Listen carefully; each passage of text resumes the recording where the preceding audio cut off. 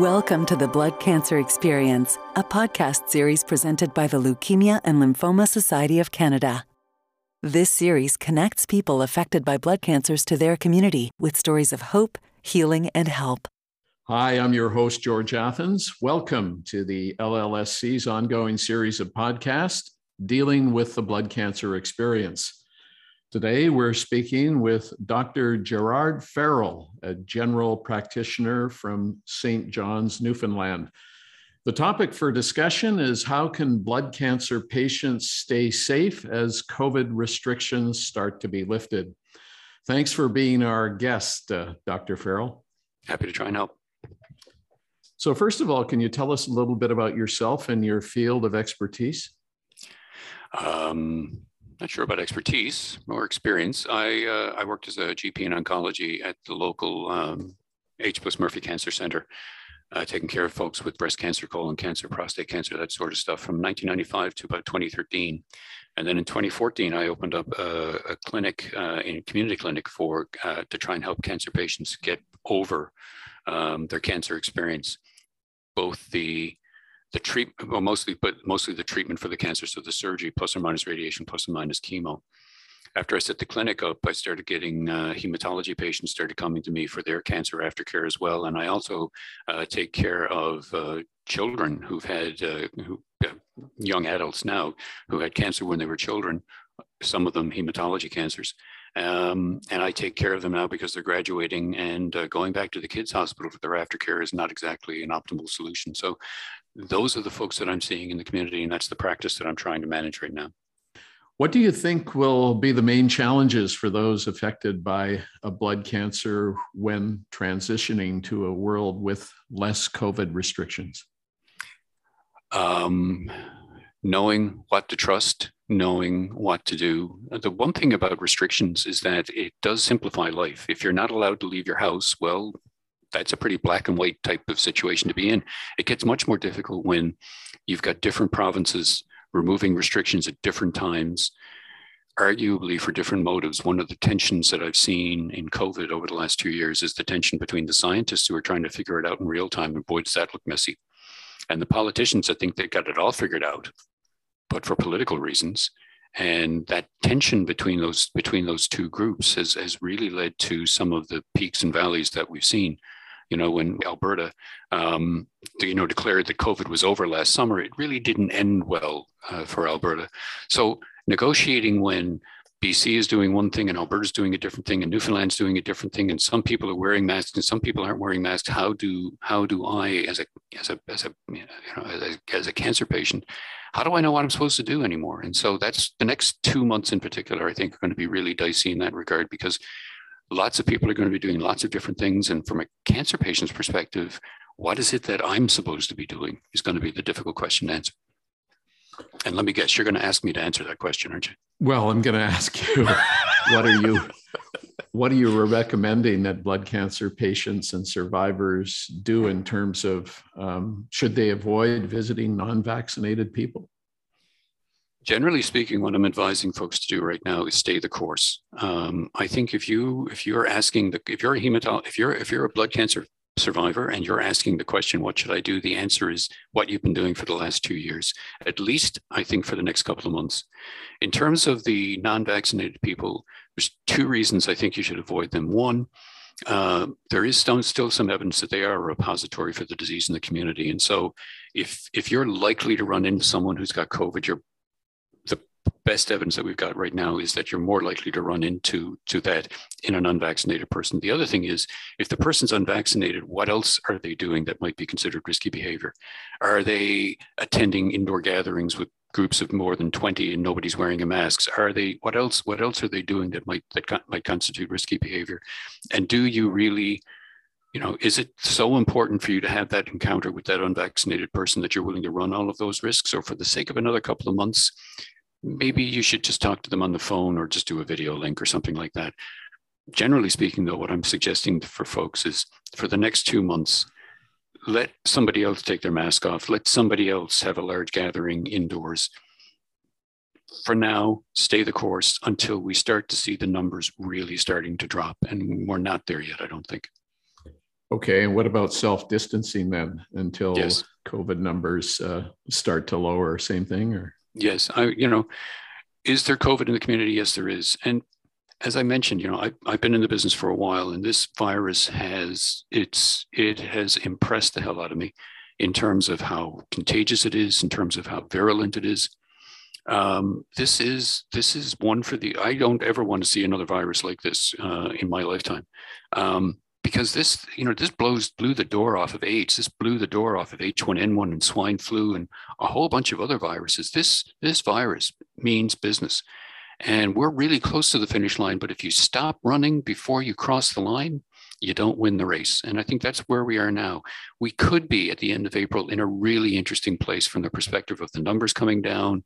We're through the worst of it. We're into that area that phrase that people used way too early in this called herd immunity, but we could actually get there. And that's the state that allows us to stop wearing masks and start going back to what used to be a normal life. We're not there yet. And so just because you can see the finish line doesn't mean you stop running. It doesn't. In fact, if anything, you become, you get more conscientious about doing all the things that got you to this point in the race so that you can actually get over the finish line. What would you suggest then if a person that's dealing with a blood cancer diagnosis, if they actually find out they've been in contact with somebody that has tested positive for COVID? That's going to become increasingly difficult to avoid over the next couple of months because Omicron is in the community. It is spreading in an unchecked fashion. And as people start decreasing the restrictions, more people are going to start to get the virus. My suspicion is that the community health people are looking at Omicron and saying more contagious, but not as virulent. Not as many people will get really sick because most people are vaccinated and boosted. And so if this goes through the community, we might be able to establish the kind of herd immunity that keeps us safe again in 2 months' time. But again, we're not there yet. So I think that you've got to stratify a little bit. If you're a newly diagnosed cancer patient versus a cancer patient who's receiving treatment versus a cancer patient who's just finished their treatment versus a cancer patient who's 3 years out, those are different constituencies. The first three are probably the ones whose immune system it predisposes them to not only get COVID but also to become really sick with COVID. But to get back to answer your question, sorry, I'm a prof. I can talk for 20 minutes on anything. To get back to your question, you're going to run into people who, through no fault of their own, are going to be exposed to COVID, who might potentially transmit it to you. Don't hold it against them. It's the nature of where we are. An example, my wife is a family doc as well. One of her colleagues texted her last night and said, my child just came home from school and we understand that the child is COVID positive. Well, my wife had a conversation with that person in the office earlier in that day. If my wife gets COVID, it won't be because that person was inconsiderate. It's just the nature of where we are with this. They've given up contact tracing because by the time they trace the contacts, the disease has already moved on. There's a lot of it out there. There's a lot of it spreading. Do your best to avoid it. Should there be any extra caution exercised by children or, let's say, older people?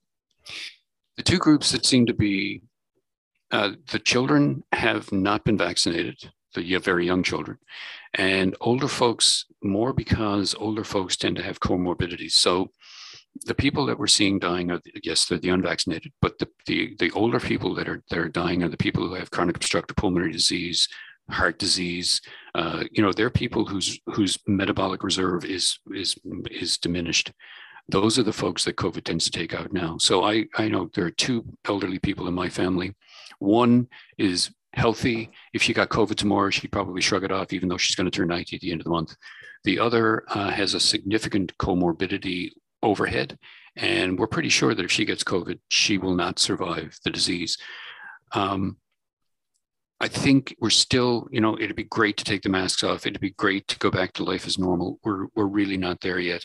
And so I'm encouraging people for the next 2 months, let other people take their masks off, let other people not social distance, let other people engage in the risky behavior. If you're asking me the question, then you're the person who probably shouldn't be doing any of that. The fact that you're worried about it is the reason why you should probably continue to behave the way that you've been behaving for the last 2 years. So let's say somebody wants to get back to who has cancer or dealing with a cancer scenario Mhm. wants to get back to an active life, but still wants to feel safe. I guess maybe they should be doing some sports in an outdoor setting or something like that, or light sports. Pray for an early and long spring and a long summer. I mean, that's the safest place you are. If you really want to get out and about, getting outdoors, still keeping some distance, but you don't have to be quite so fastidious about it outdoors. Get outdoors and get yourself moving out there. The outdoor, outdoor activities have been shown to be much, much safer than indoor activities for this virus. So if you're getting stir crazy, wait for a sunny day and go out and enjoy the great outdoors. And you can probably, we're all getting a little stir crazy. Believe me, we're all getting a little stir crazy. It's been 2 years of this stuff. We're all tired of it. No mistake. But as I said, in a 400 meters at the 300 meter mark, you come around the second curve and you can see the finish line, but you're not there yet. And if you give up running then, not only do you not win the race, you don't finish the race. Outdoors is your best option, in my opinion. So as we wrap this up, any final words that you'd like to share with our blood cancer community? I think we're in a really, really good place. Ironically, we've got a significant, particularly here in Canada, we've got a significant number of people vaccinated. The in-hospital numbers are manageable. The ICU numbers are manageable. The death rates are better than they were back in the Delta days.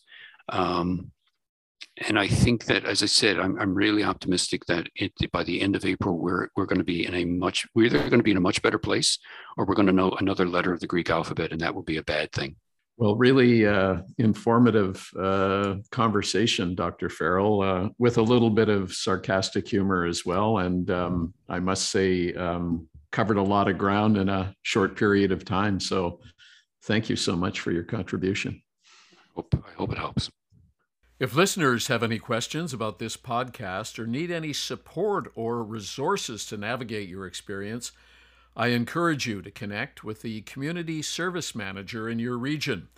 For more information, visit bloodcancers.ca. If you liked our podcast, be sure to subscribe and leave us a review. You can find us wherever you access your favorite podcasts. We also welcome any ideas for our program, so we'd love to hear from you. Send us an email with your suggestions or comments at info@bloodcancers.ca. Until next time, stay well and stay connected. Thank you for listening to the Blood Cancer Experience, a series of podcasts presented by the Leukemia and Lymphoma Society of Canada. We are committed to supporting the blood cancer community through programs, services, and research.